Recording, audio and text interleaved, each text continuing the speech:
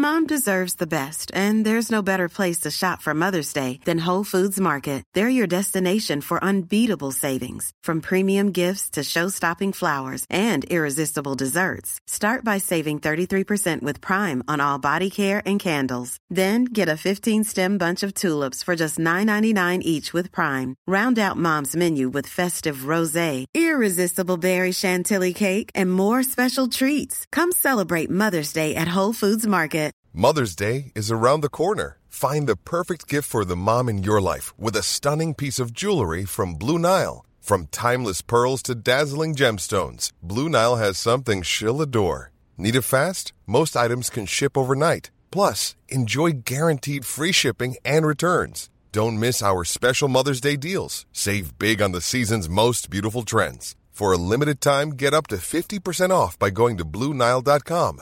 That's BlueNile.com.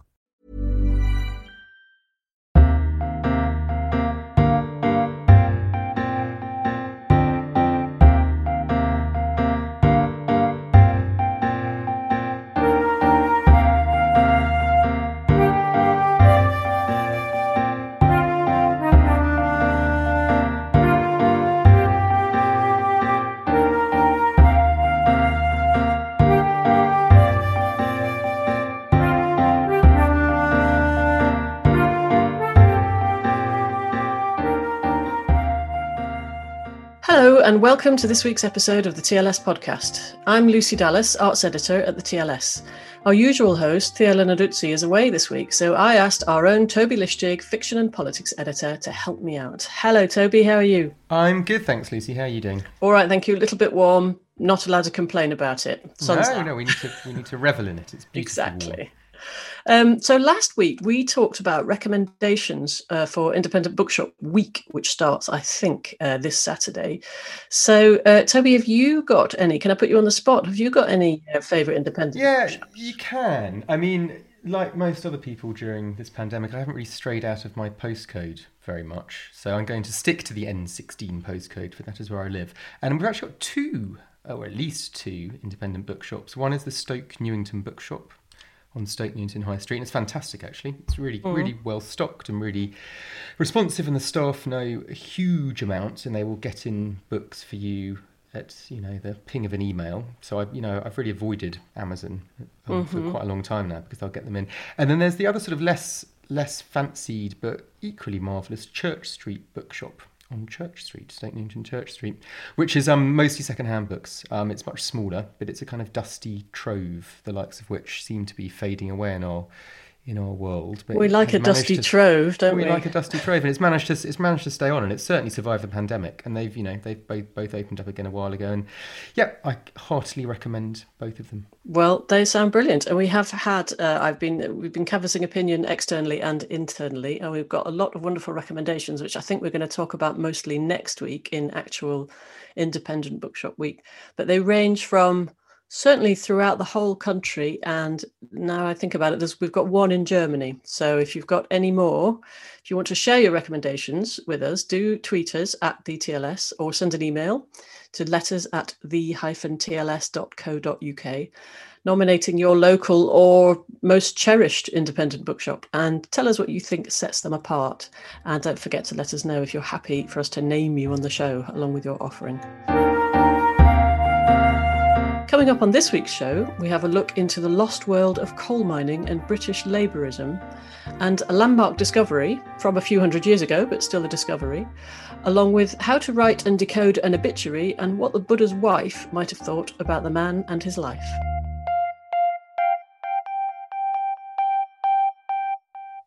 But first, we're going to talk about perhaps the composer that everybody knows, and more unusually, nearly everybody loves. As one of the books under review calls him, the bone-deep artist, absorbing material wherever he found it for the purpose of putting on a show. And, as our reviewer Paul Griffith continues, so many shows he put on. Shows for two hands at a keyboard, shows to take over a church and make its ceremony into theatre, shows for a soloist, finding partners and supporters within an orchestra, shows for a voice enacting sexual potency or melancholy or goodness of heart or pubertal yearning or omnivolent redemption. Beautiful shows too. So I think you might be there with me now. We are talking about Mozart. Paul Griffiths has written us a beautiful piece and is here now to talk it through with us. Paul, many thanks for joining us. Hello, Lucy. Pleasure to be here. So the first thing you reviewed for us, very excitingly, was a live new production at the Royal Opera House, wasn't it? What was it like? First of all, just to be there in the Opera House at a live show, and what was the production like? Yeah, well, it was amazing to be back after 14 months of the place being dark, at least as far as large-scale opera is concerned. And everybody there, as I say in the piece, the front of house staff were welcoming you back and thanking you for coming, which doesn't normally happen at the Royal Opera House. No, you don't. They don't usually say thank you, do they? They don't normally say thank you, no. But it was a spaced audience. Obviously, about I would reckon 25% of the seats were used, every other row and every other seat within those rows. So that sort of works out at 25%. But applauding as if the house was full, and being given quite a show on stage by a wonderful cast of singers. So it was La Clemenza di Tito.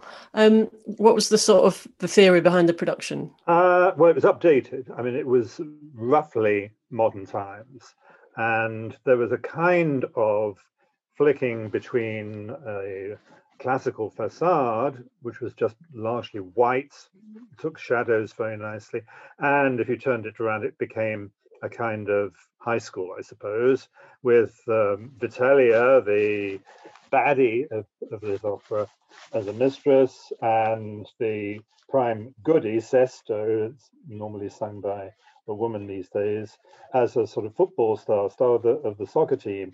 And you might have thought it was a little bit strange, but to have a young woman dressed in a football shirt and shorts is actually not so dissimilar from the outline of a Roman infantry uniform. So it kind of worked. And although it was updated, the plot hinges on an assault on the Capitol, the Roman Capitol, I should say, not that in Washington D.C. But there was no attempt to point any contemporary reference, which I think was a very good idea.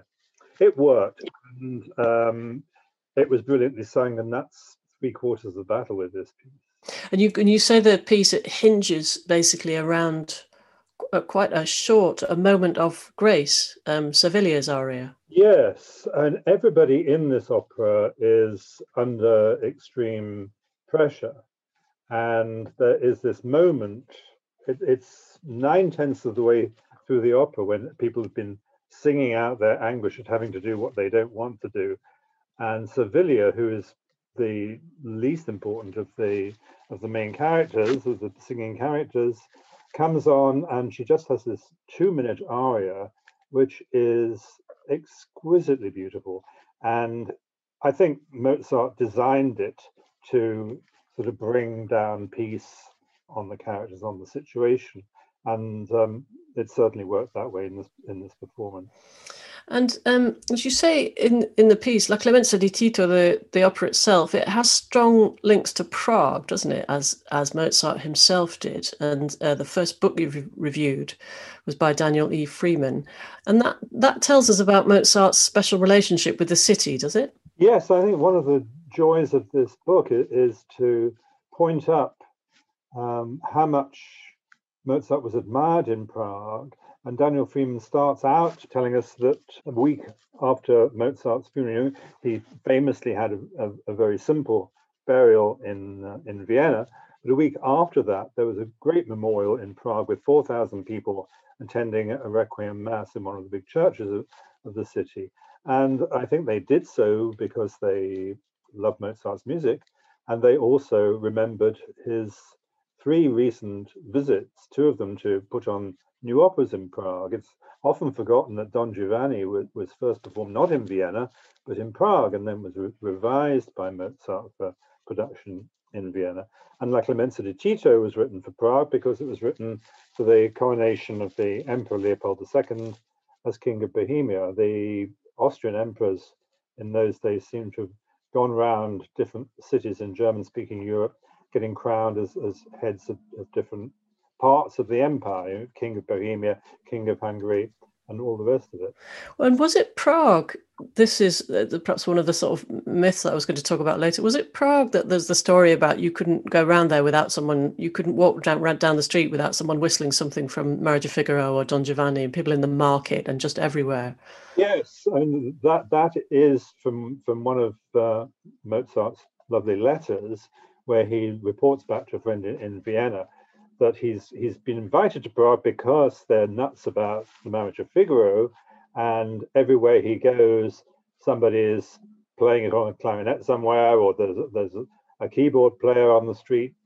It was the popular music at the time, and not bad popular music to have.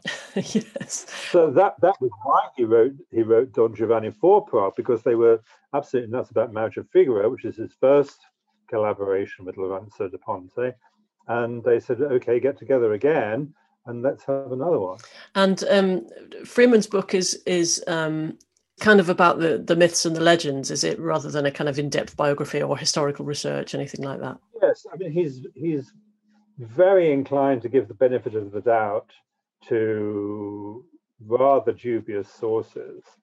Like there's this chap Alfred Meissner, who was writing way almost a century later, 1870s, nominally basing what he wrote on notes left by his grandfather, who had lived in Prague, but he never showed anybody those notes or left them to any library. And I mean, we have absolutely no evidence that they existed.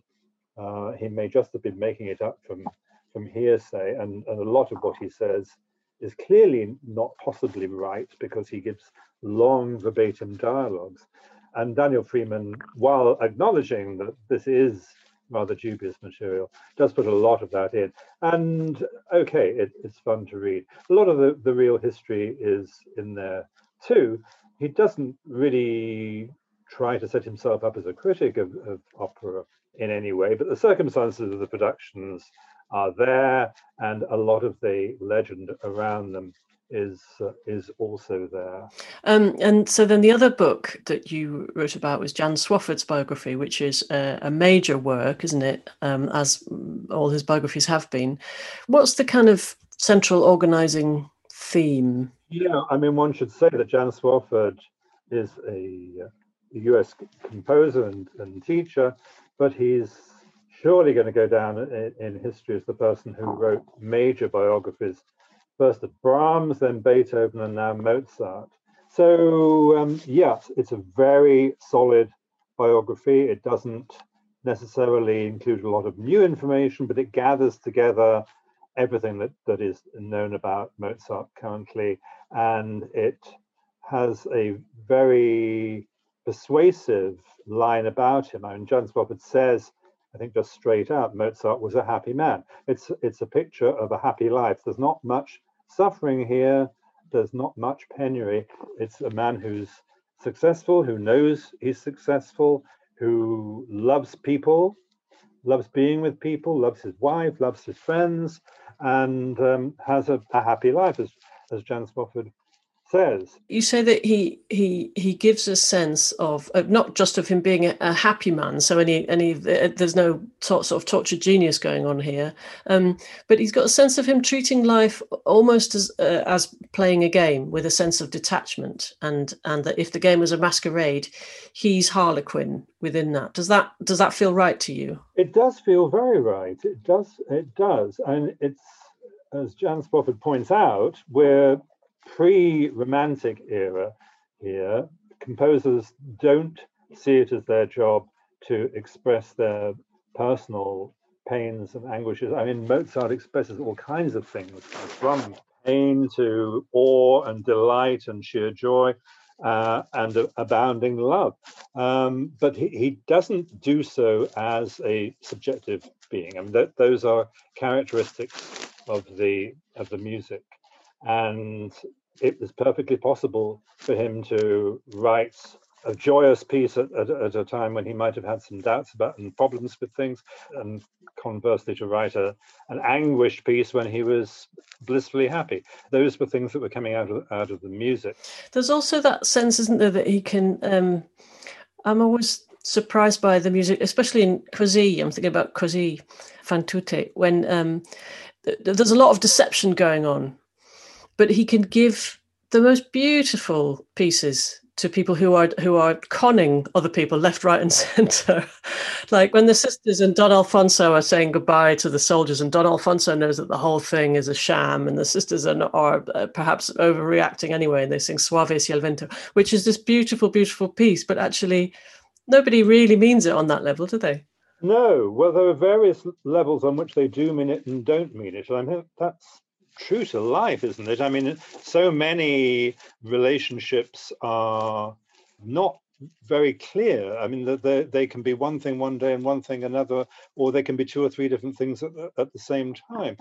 But I mean, going back to what we were saying about the Masquerade, yes, Mozart is somebody who was perfectly capable of putting a mask on, who enjoyed Masquerade, who enjoyed actually taking on the personality of Harlequin. And it's not too much of a stretch to see him as doing that in life. And in Così, as you said, yes, the boys are hoodwinking the girls, but the girls are play acting in some ways and enjoying the feelings of desire or of depression or of anger. There are many ways in which people are deluding themselves as well as deluding others in that piece. But they do it to the most extraordinary music. To exquisite music, yes. Maybe the most beautiful music in any Mozart opera. And he wasn't. You say this, and Swofford says this. He wasn't a revolutionary composer in the sense of inventing new forms or feeling that he had to push boundaries, was he? He sort of didn't need to break the conventions. Swofford says he took what the world offered him, digested it, and gave it back in his own voice. Yeah, in his own voice, crucially. I mean, yes, he adhered to the conventions. His forms are normally in one of the standard forms of the period, but the way he handles it and the way he can move outside what you expect into a completely strange and wonderful territory is unique to him. There is nothing else like it in that period, I suppose, in Haydn to some extent, but Haydn's a totally different composer. The book sounds very interesting on the Salieri-Mozart relationship. I mean, he's Swofford says that he describes Salieri as having an orchestral imagination at least the equal of Mozart's, maybe beyond, which I thought was very intriguing. Is that something you buy? I can't really. I mean, I don't know enough Salieri to appreciate Salieri as an orchestral composer. Obviously, Jan Swofford does, but that's one of the rare things in this book that makes you say, what? Should we know Salieri a bit better? Because I mean, I'm coming to this as a complete amateur. I know really nothing about Salieri apart from the kind of biographical element of the relationship. And do people listen to him much now? Largely thanks, I'm sure, to the Peter Shaffer play. Salieri's music has been revived a lot in the last 30-40 years, and there are recordings of several of his operas. And there are video recordings on YouTube of several of his operas. So the material is out there in a way that it just wasn't before Peter Shaffer's play came along. I don't know anyone who could hum you a Salieri tune, though. He hasn't quite. But he was very popular. And Swofford points out that his operas were performed more often than Mozart's. That's not only true of Salieri, it's true of other composers of that period, Cimarosa, Paisiello, and Fossi, who's virtually forgotten name. They all were more performed than Mozart, and there is a reason for that. Their music is simpler, it's froth, and that went down very well. It's interesting when you're mentioning the Peter Shaffer play and the film, because there's lots of the Mozart stories that we might know. You quote was it Joseph II saying too many notes?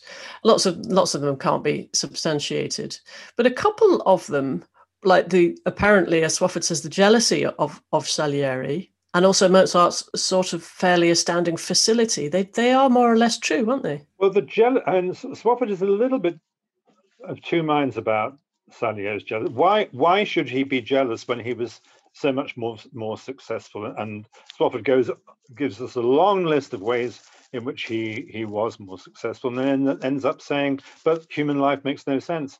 And I like that. And I think Mozart was very much approved of that sentiment, that life doesn't make any sense. Maybe that's the big lesson of Così fan tutte. Yeah, maybe.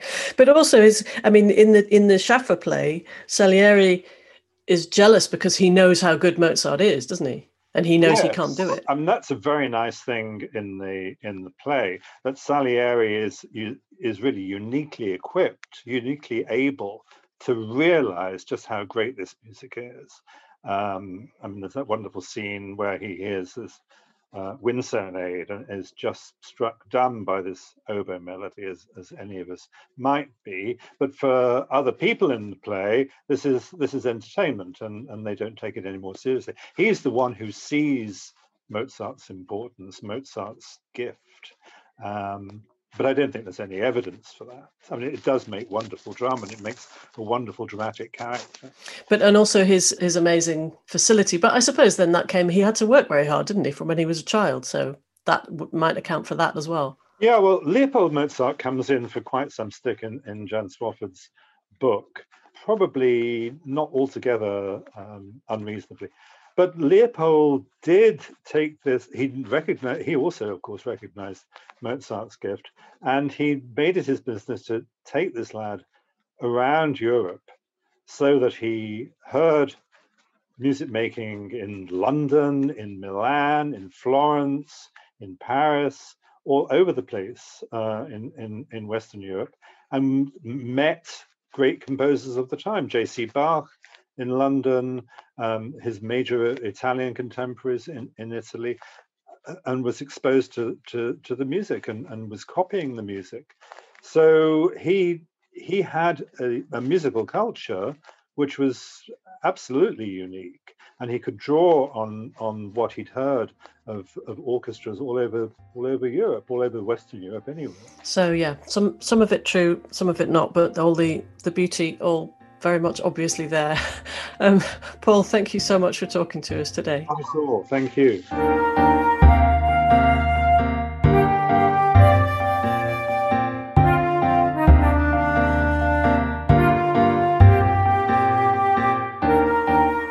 Still to come on the show, the decline and fall of Labourism in Britain, new evidence that two of England's greatest philosophers were in dialogue with each other, deciphering obituary codes, and the Buddha's wife.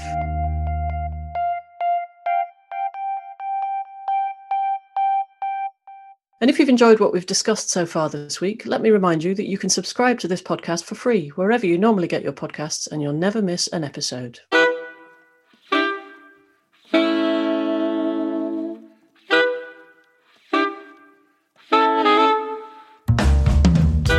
Watching the end of One Night in Miami, I was reminded of the end of a play called Abe Lincoln in Illinois by Robert E. Sherwood, which ends with Lincoln having won the 1860 presidential election and heading off to Washington. And people are in tears at the end of that story because they know what's coming. You know, what's coming is Civil War and Lincoln's assassination.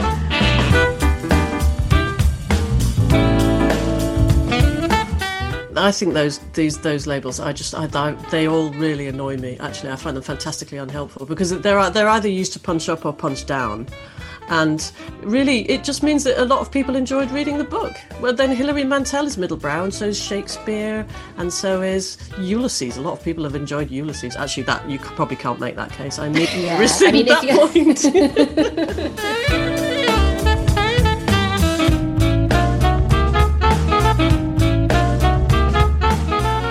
I can remember when I was a student, not that we called ourselves students, this is such a long time ago, looking up and noticing that virtually every road to publication, because I was already writing poems myself at that stage, had Anthony Thwaite standing on it somewhere or other.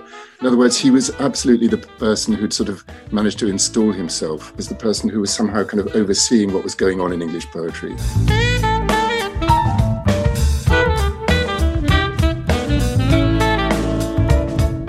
one of the things that struck me is that with all the attention focused, quite rightly in fact, on the recent troubles in the north, it is quite easy to overlook earlier conflicts which ravaged the whole of Ireland, causing what Sean O'Casey amusingly called a terrible state of chassis. Though in truth, there is nothing amusing about any of them.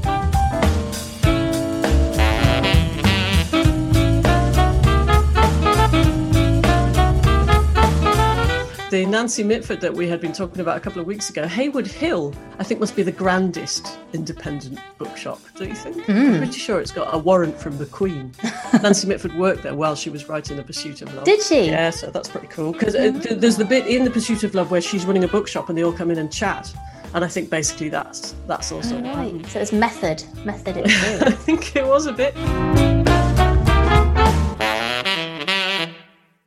And we are happy to announce the return of the exclusive TLS subscription offer. Exclusive, that is, to our podcast listeners. For just £5 or $5 or the equivalent in whatever currency you use, you will receive 6 issues of the TLS. And that's print and digital. So you'll have the paper turning up on your doorstep every week, where you'll find all the pieces we've talked about on this podcast, alongside dozens of other pieces, as well as getting access to everything online and in the app edition.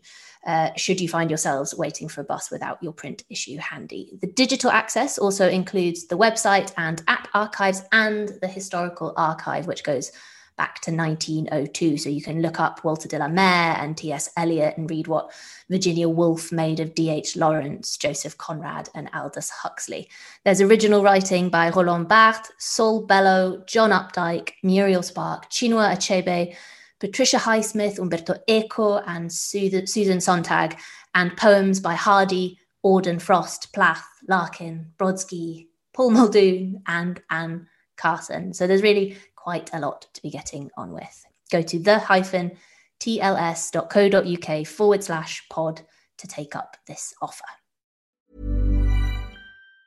Mom deserves the best, and there's no better place to shop for Mother's Day than Whole Foods Market. They're your destination for unbeatable savings, from premium gifts to show-stopping flowers and irresistible desserts. Start by saving 33% with Prime on all body care and candles. Then get a 15-stem bunch of tulips for just $9.99 each with Prime. Round out Mom's menu with festive rosé, irresistible berry chantilly cake, and more special treats. Come celebrate Mother's Day at Whole Foods Market. Quality sleep is essential. That's why the Sleep Number Smart Bed is designed for your ever-evolving sleep needs. Need a bed that's firmer or softer on either side? Helps you sleep at a comfortable temperature? Sleep Number Smart Beds let you individualize your comfort, so you sleep better together. J.D. Power ranks Sleep Number #1 in customer satisfaction with mattresses purchased in-store. And now save 40% on the Sleep Number Limited Edition Smart Bed for a limited time. For J.D. Power 2023 award information, visit jdpower.com/awards. Only at Sleep Number stores or sleepnumber.com. Hi, I'm Daniel, founder of Pretty Litter. Cats and cat owners deserve better than any old-fashioned litter. That's why I teamed up with scientists and veterinarians to create Pretty Litter. Its innovative crystal formula has superior odor control and weighs up to 80% less than clay litter. Pretty Litter even monitors health by changing colors to help detect early signs of potential illness. It's the world's smartest kitty litter. Go to prettylitter.com and use code ACAST for 20% off your first order and a free cat toy. Terms and conditions apply. See site for details.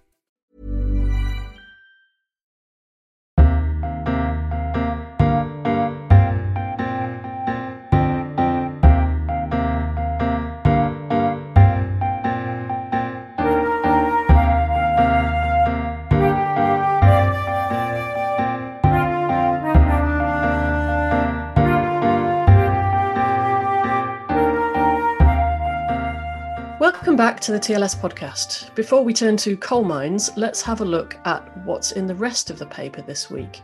Toby, there's a revelation, isn't there? As I say, a revelation of a few hundred years old, but a discovery, nevertheless, about two of our great philosophers. Yeah, well, it's a recent, it's a very, very recent discovery of something quite old, and it's an extraordinary story. This so. Felix Waldman, the philosopher and historian, has found a written memoir by James Tyrrell, who was apparently the best friend of John Locke. He found this written memoir in the papers of a former historian of the Royal Society called Thomas Birch. And it's basically a trashing of Locke. So James Tyrrell, supposedly a friend, with friends like these, writes of Locke: he was avaricious, vain, envious, and reserved to excess. He lost his temper with great ease. Being full of the good opinion that he had of himself, Locke esteemed only his own work and the people who praised him.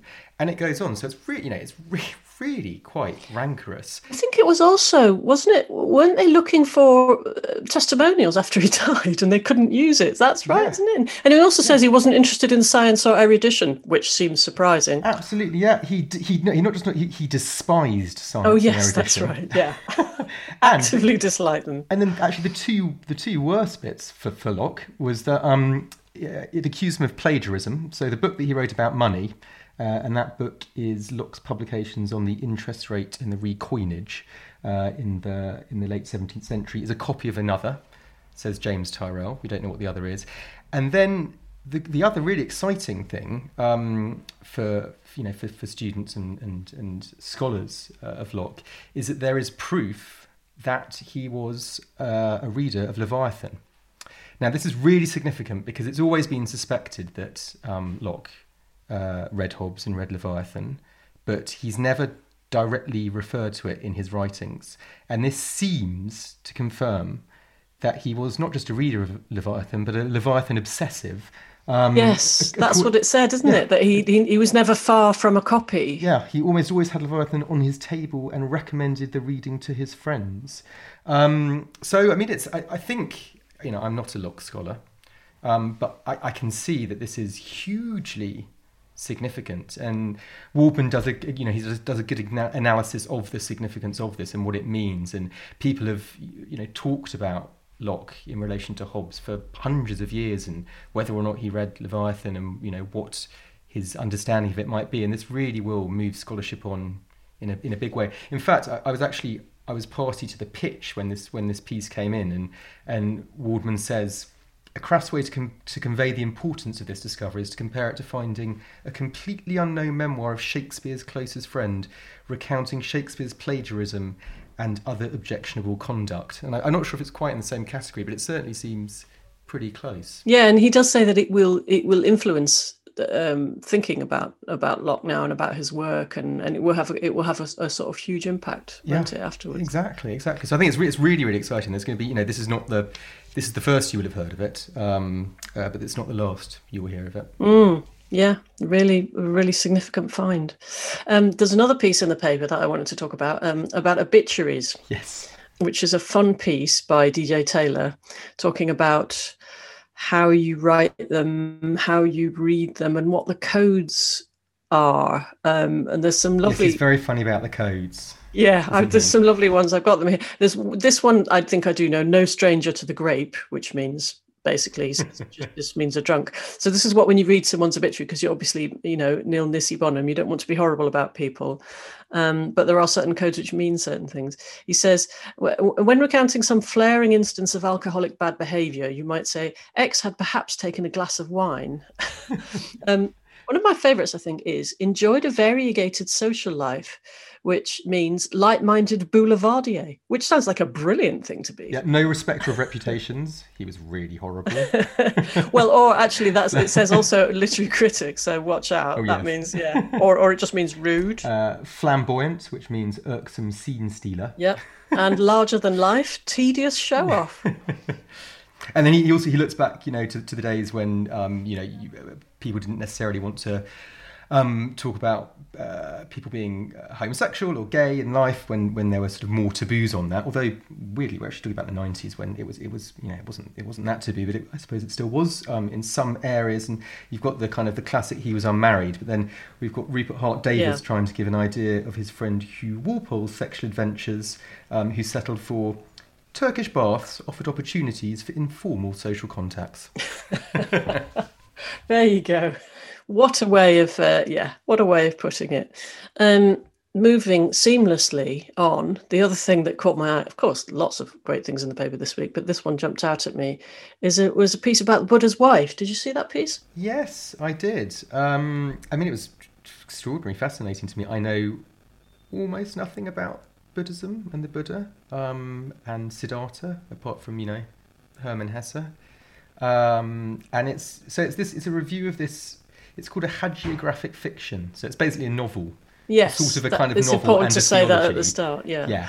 but having said that, written by a professor of religious studies who specialises in Buddhism and who has anchored many of the events within historical research, kind of thing. So it's a really interesting mix, isn't it? Precisely, and it's about the Buddha, but sort of partly, or at least partly, from the point of view of his wife, Yasodhara.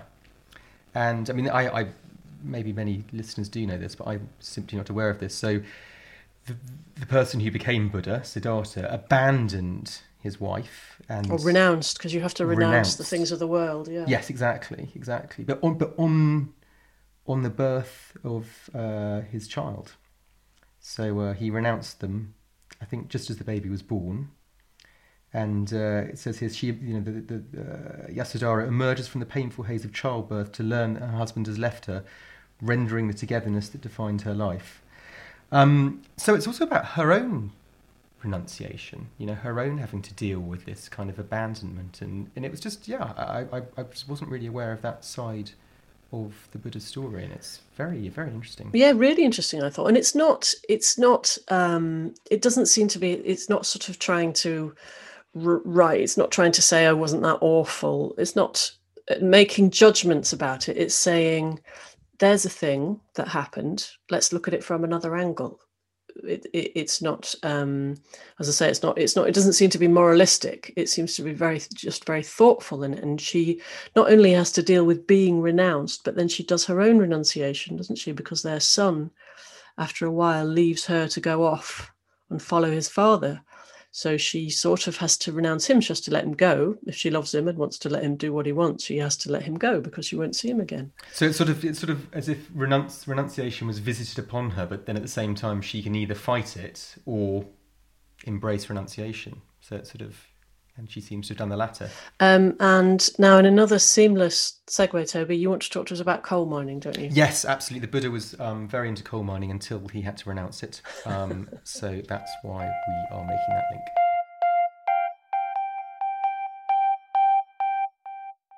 The Industrial Revolution was powered by coal, and for many decades Britain was the global leader in the field. It dug it up, burnt it, and sent it round the globe for others to do the same. Before 1939, the British mining industry was not national but hemispheric, writes the historian David Edgerton in his piece on the subject in this week's paper. The country was not only the biggest per capita producer of the stuff, but the largest absolute exporter of energy in the world. British coal mining went hand in hand with British Labourism, and the slow decline of one meant the slow decline of the other.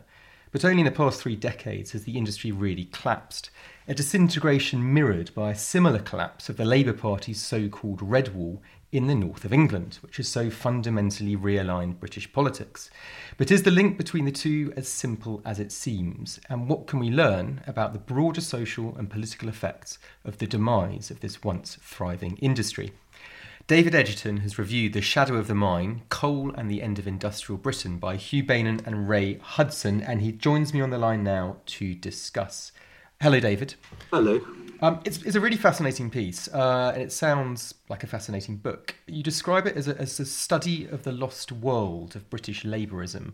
And I just wondered if we could start off by talking about what exactly you mean by Labourism itself in this context. Well, Labourism was a term used by some left intellectuals to discuss the particularities of the British Socialist Labour Party tradition.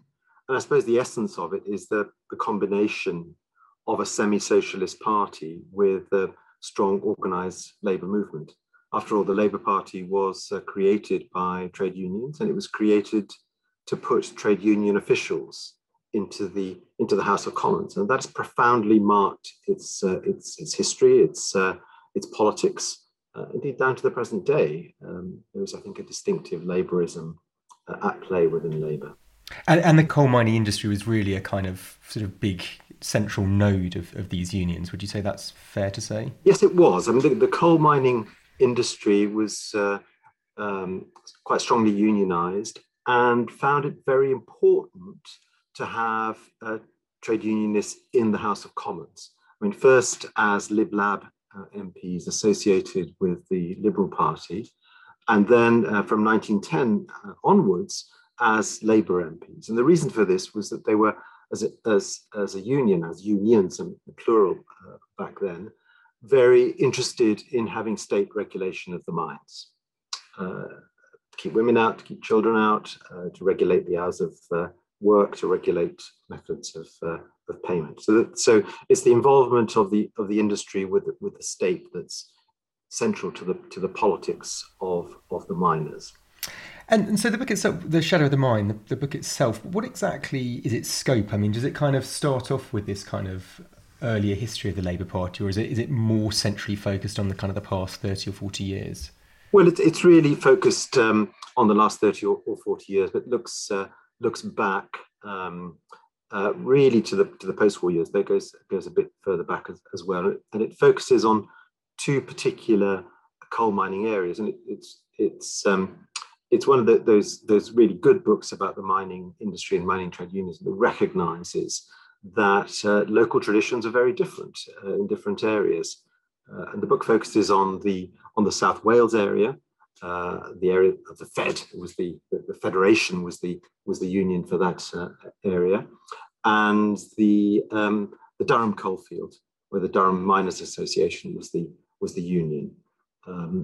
The latter sort of long been associated with the right of the trade union movement and the Labour Party, and the South Walian miners with the left, and Aaron Bevan would be an exemplary figure there. Picking up on that, David, we can still see those traditions pretty strongly today, can't we? I mean, that's how the Red Wall and the collapse of the so-called Red Wall happened, and that support is still relatively strong in Wales for the Labour Party. Well, yes, it has remained relatively strong, although large parts of South Wales in particular, voted for Leave. I don't myself like the term the Red Wall. It's an invention by a conservative thinker. It's not something the Labour Party has developed as an idea, but it's one it's most certainly taken up.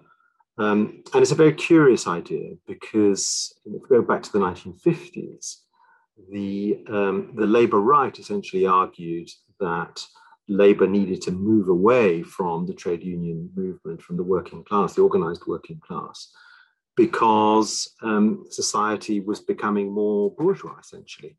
So they're essentially arguing that Labour had to move to the right and away from the working class. In the recent past, the Labour right has argued a very different thesis, which was that Labour should move towards the working class, and the working class was deeply, deeply conservative, and it was the bourgeois factions, if you like, that were the progressive ones, and indeed the problem for Labour. There was certainly a sense of New Labour and Blair's New Labour kind of neglecting that area, though, would you say, and particularly in the north rather than so much in South Wales. I mean, you talk a little bit about the Durham Miners Gala, which is this important annual event, which I think Kinnock, you say, didn't go to sort of stop. He didn't go to it. Blair didn't go to it. Brown didn't go to it. And then, for the first time in a long time, you've got Miliband and Corbyn went to it. And do you think this was very symbolically important? I think it is. And the reason that Neil Kinnock didn't go was that he really wasn't very supportive of the miners' strike, the great miners' strike of 1984-85. And essentially, he would not have been welcome. It's interesting that later leaders who were also invited chose not to go. And I think certainly New Labour wanted to disassociate itself from the trade union movement. It wanted to see itself as a progressive party. It was New Labour, not Labour. It saw itself in a great progressive tradition, and aimed indeed to get its funds from membership and from private donors rather than from the trade unions. So there's a very clear sense in which Labour is distinguishing itself from the trade union movement. I mean, in relation to the mining areas, yes. I mean, the New Labour idea was that we had entered into a new world, a globalized world, a world in which new technologies were central. Mining certainly didn't come into the story of the conception of Labour, that the New Labour had of what a modern economy looked like. So yes, these areas were neglected. Isn't quite right. I mean, there were attempts through development agencies, through particular kinds of investment to revitalize and modernize these areas. But as the book shows rather wonderfully, essentially the best that these areas got was foreign manufacturers looking for cheap labor, and they were choosing between investing in Eastern Europe or in these mining areas. And there's a telling point, I think, which is often ignored, but Boehner and Hudson bring out, and that is that the decline of the coal industry is not wholly due to the lack of demand for coal. What happened especially from around 1990 onwards, was that British coal was being replaced by coal imports. And under New Labour, for the first time, coal imports were greater than British domestic production. So British power stations were running essentially on imported coal, on Russian coal, on Polish coal, on Colombian coal. It's interesting that I think that the general narrative you might have thought was that the closing of the mines and the miners' strike in 1984-85 was the beginning of the end, but or was catastrophic for them. But it wasn't 1984-85 that did it necessarily. No, absolutely. The key decisions are really the decisions of the 1990s, essentially, to import coal. I mean, they were implicit in the 80s policies, but they really come into play in the 90s. And it's a hugely important decision. We don't care where our coal comes from. I mean, that would have been a position unthinkable in the 1940s, 50s, or 60s, especially for the Labour Party. It would have, of course, insisted that British coal be used where coal was needed. Well, and you can see that. Yeah, it makes even Jig. An old expression, isn't there? Exactly. Absolutely, it is literally coals to Newcastle. Literally, so in fact, coal exporting ports became coal importing ports. And do you see corollaries in other declined industries in the UK today? I was thinking, for example, the shipyards in Scotland, and sort of the impact of that on Labour politics, regardless of whether it was the Conservatives or Labour who presided over that decline. Yes, that's right. It's the coal case is a particular one given the nature of the coal industry. It's partly essentially a rural industry or semi-rural industry rather than an urban one. But deindustrialization has been a phenomenon right across the country. It's not just in the north, actually. It's also in London, various parts of the south of England as well. But the political consequences have been similar in some places, and perhaps the most striking example that's not usually discussed in this context is that of Scotland. Labour was a hugely important, dominant part of the politics of Scotland. It ceases to be with the rise of the SNP, and it's very interesting that in the Scottish case, and there is a lot of deindustrialisation in Scotland. You have the working class and the former working class voting for essentially the Social Democratic Party, and indeed, of course, voting to remain in the EU. So again, politics is really important to the story, it seems to me. The whole idea that Left Behind Britain voted Leave and Tory for some deep historical reason seems to me to be quite wrong.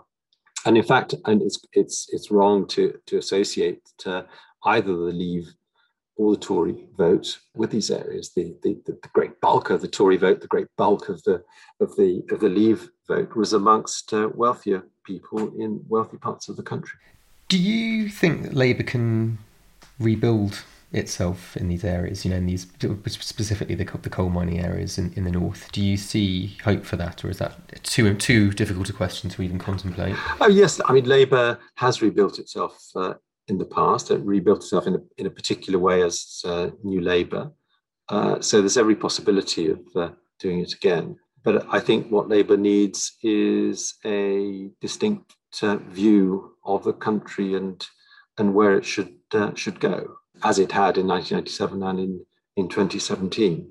I don't think the future lies in believing stories by political enemies about the Red Wall. The 2017 case is really interesting, isn't it? Because, you talk about how Corbyn's been routinely blamed for the collapse of Labour support in the north, and yet he did very well in 2017. He obviously did a lot less well in 2019.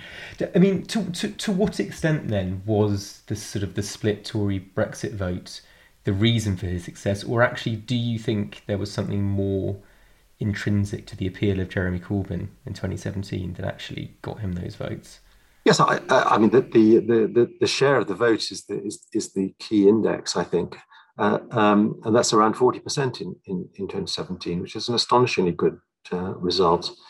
Why was Labour successful? I think it had a message. It attracted young people, fundamentally, and it did poorly amongst older people for sure. And those older people are more likely to turn out to vote. But it certainly mobilised a large swathe of opinion, despite the deep hostility of the media towards it, and indeed the deep hostility of much of the Parliamentary Labour Party as well. So I think it was a very interesting and important phenomenon.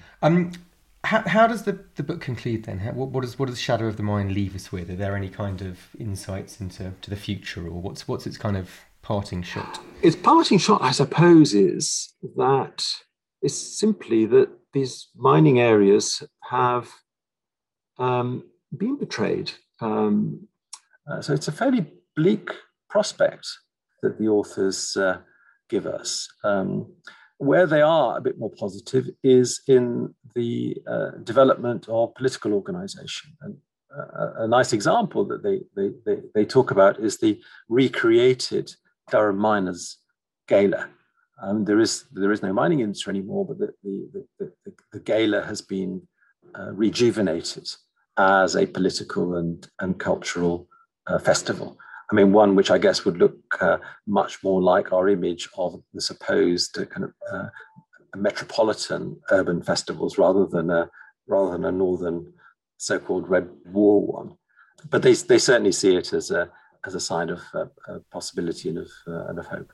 And is it mostly, do they sort of see that as kind of cross-generational, or is that mostly younger people? Do they feel is kind of driving that new sense of identity and togetherness? I'm not sure, actually. Oh, that's probably for the sequel then. Well, I think that's probably all we've got time for. But yeah, perhaps Shadow of the Mind 2 will bring us up to date on that. It's been really great talking to you, David. Thanks so much for your time.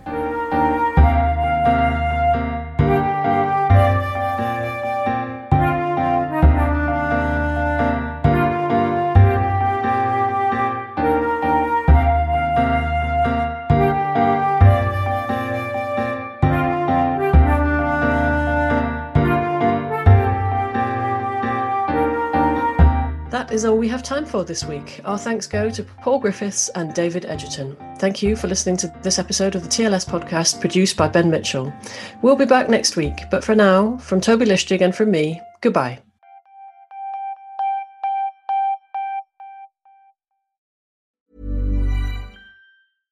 Imagine the softest sheets you've ever felt. Now imagine them getting even softer over time. That's what you'll feel with Boll & Branch's organic cotton sheets. In a recent customer survey, 96% replied that Boll & Branch sheets get softer with every wash. Start getting your best night's sleep in these sheets that get softer and softer for years to come. Try their sheets with a 30-night guarantee. Plus, get 15% off your first order at bollandbranch.com. Code BUTTERY. Exclusions apply. See site for details. Hi, I'm Daniel, founder of Pretty Litter. Cats and cat owners deserve better than any old-fashioned litter. That's why I teamed up with scientists and veterinarians to create Pretty Litter. Its innovative Crystal formula has superior odor control and weighs up to 80% less than clay litter. Pretty Litter even monitors health by changing colors to help detect early signs of potential illness. It's the world's smartest kitty litter. Go to prettylitter.com and use code ACAST for 20% off your first order and a free cat toy. Terms and conditions apply. See site for details.